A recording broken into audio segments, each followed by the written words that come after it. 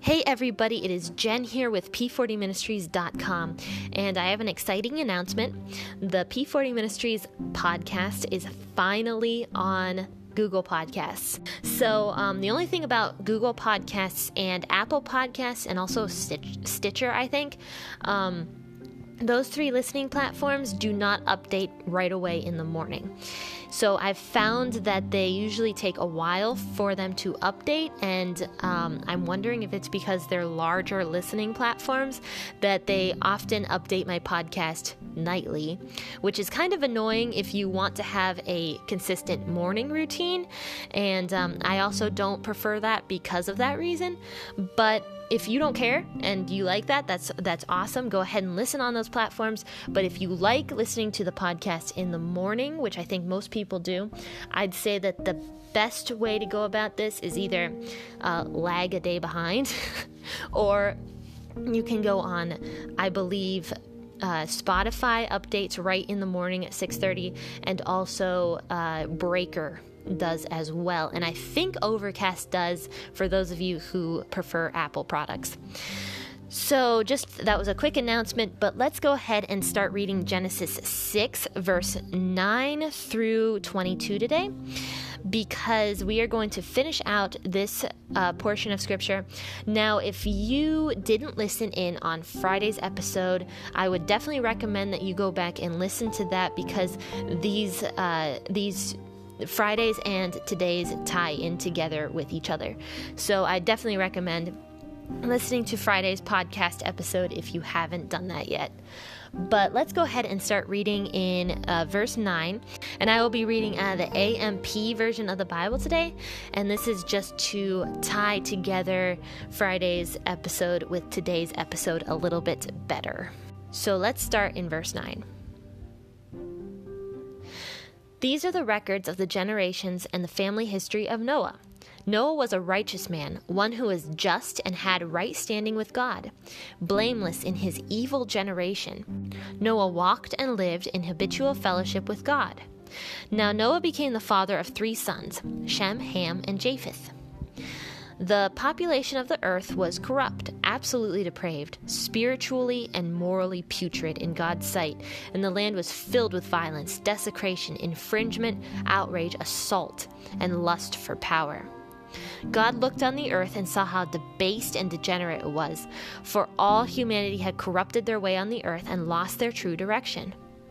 God said to Noah, I intend to make an end of all that lives, for through men the land is filled with violence, and behold, I am about to destroy them together with the land. Make yourself an ark of gopher wood, make it in rooms, stalls, pens, coops, nests, cages, compartments, and coat it inside and out with pitch or bitumen. This is the way you are to make it. The length of the ark shall be 300 cubits, its width 50 cubits, and its height 30 cubits. Or 450 feet by 75 feet by 45 feet.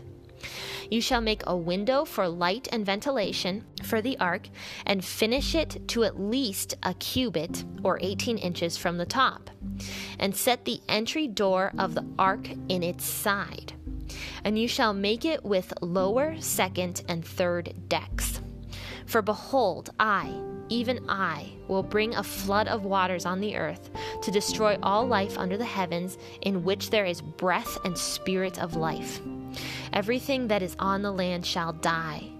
But I will establish my covenant, solemn promise, and formal agreement with you, and you shall come into the ark, you and your 3 sons and your wife, and your sons' wives with you. And of every living thing found on land, you shall bring 2 of every kind into the ark, to keep them alive with you, and they shall be male and female. Of fowls and birds according to their kind, of animals according to their kind, of every crawling thing of the ground according to its kind. 2 of every kind shall come to you to keep them alive.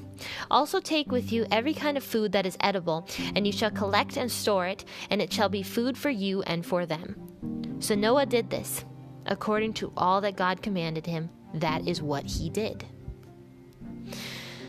So it starts off right away by saying that Noah was a blameless man in verse 9, and he walked with God. And it even says here that he was a man who was blameless in his evil generation. And I think the WEB version actually says it pretty interesting too. It says, Noah was a righteous man, blameless among the people of his time. Now, if you listened to Friday's episode, you would have heard about the Nephilim. And Nephilim were evil people who were the sons of what I believe were fallen angels. And these fallen angels were sinning and coming to earth, lying with these women and producing these children who were kind of almost like, superheroes in a sense. They were giants, and they were also famous and notorious for being violent. And these people were everywhere now, and they were extremely corrupt. But Noah was of a pure bloodline. He did not have any fallen angel in his bloodline whatsoever. He was of the bloodline of Seth. He had a pure bloodline, and he walked with God. So he found favor in the sight of God because he was righteous, and he was the only righteous man in this time. And it even says in verse 12 that God looked on the earth and saw how debased and degenerate it was, for all humanity had corrupted their way on the earth, and they all lost their true direction. So Noah was the only one that hadn't lost his direction. And so it says that Noah was the father of 3 sons, Shem, Ham, and Japheth. So God says to Noah to take his 3 sons and his wife and his sons' wives into the ark with him, and to make this big boat, which is called the ark now, to seal it with a tar or a pitch to waterproof the ark, to also make a window for light and for ventilation at the top of the ark, and to also make a door on the side of the ark. And then it even gives the dimensions in the AMP in feet, which I think is kind of cool. So it says 450 feet by 75 feet by 45 feet is the dimensions of the ark. And if you've ever been to the Ark Encounter in Kentucky, I definitely recommend it. Garrett and I went there one year, and it was really cool. They made a life-size version of the ark. It was pretty interesting. So if you have a chance to go see that, you totally should. But it actually kind of shed light also on the ark, which was super interesting. It made it even more realistic, because a lot of times we look at this and we think this is so unrealistic, but it's really not, because if men nowadays can make it, certainly with God's help, Noah could have made it all those years ago. So then it says in verse 17 that, yes, God is saying, I am going to bring a flood of waters on the earth. I am going to wipe out humanity, all this depravity and this evil stuff, because remember, God is just, and he doesn't do anything without a just reason. And because humanity was so defiled at this point with this Nephilim race of human beings, God starts over with a pure race of humans, which was Noah, which eventually produces Jesus Christ. So then God makes a promise to Noah and says that, I am going to protect you and your sons and your wife, and then your sons' wives as well. And he says, bring 2 of each kind of animal, both male and female, into the ark, and make pens for them, and make coops for them, and whatever else they might need. So God is saying to bring these animals into the ark, and also the birds of the sky and the little creeping things, like the little critters. And then at the very end, God also says to take all the food that is edible and collect and store it.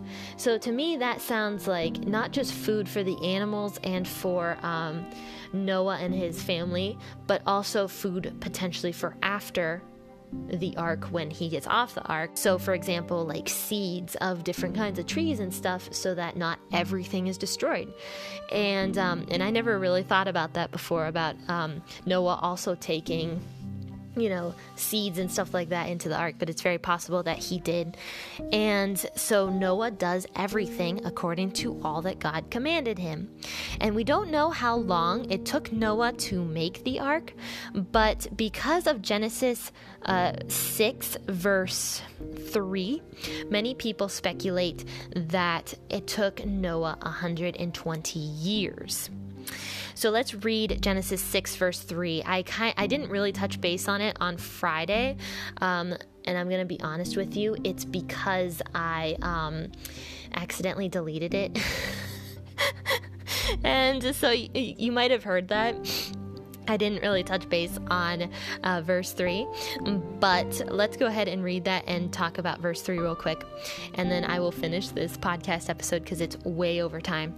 So Genesis 6:3 says, "Then the Lord said, my spirit shall not strive and remain with man forever, because he is indeed flesh, sinful, corrupt, and given over to sensual appetites. Nevertheless, his days shall yet be 120 years."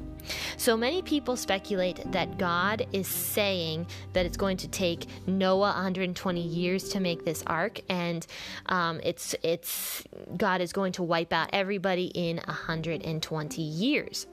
Now, personally, I don't actually believe that that's what that means. I think that God is saying that after the flood, people are not going to live as long as they had been living. Because remember, people had been living up to their 900s at this point in time. And I think God is saying that from now on, after the flood, people are not going to surpass 120 years.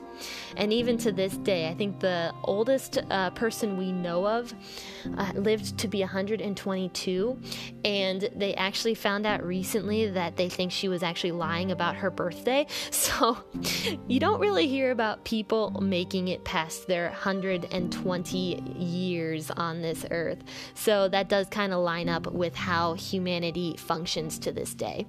But that is it for Genesis chapter 6. We will be learning about the flood on Wednesday. So make sure to join me then, 6:30 a.m., depending on what platform you're using. Perhaps it won't update till the night, but everybody else, 6:30 a.m.